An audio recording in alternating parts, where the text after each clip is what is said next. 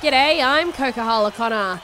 In the NRL, an emotional night for Latrell Mitchell, cheered by both Souths and Roosters supporters following a brutal clash where the Bunnies finished on top 30-14, ending the Chook season. In a chaotic local derby, there were 7 sin binnings and 5 HIAs, including to Roosters skipper James Tedesco, one of 3 players unable to see out the match. Latrell, though, enjoying a perfect night with the boot and scoring 1 of their 5 tries. I've been bashed down 10 times and I got up 11, and it's all worth it when you've got the support, and I know it's there and it outweighs the bad, and I'm very grateful.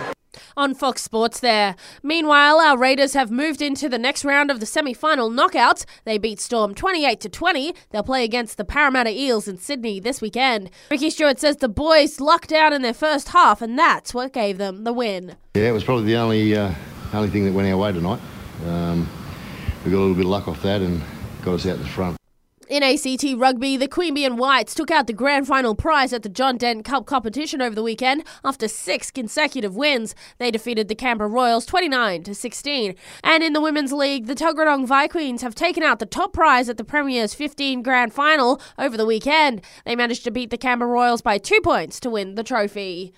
In tennis, the final Grand Slam of the year wraps up today. Casper Ruud taking on the world number 3 Carlos Alcaraz Garcia in the US Open final. In the cricket, Aaron Finch has been given a standing ovation in Cairns following his final ODI. Despite the Aussies claiming victory in a 3-0 series whitewash, unfortunately it wasn't the fairy tale finish for former skipper, only managing 5 runs with the bat. And that's the latest from the Sport Report team. Join us again tomorrow morning for more sports news headlines.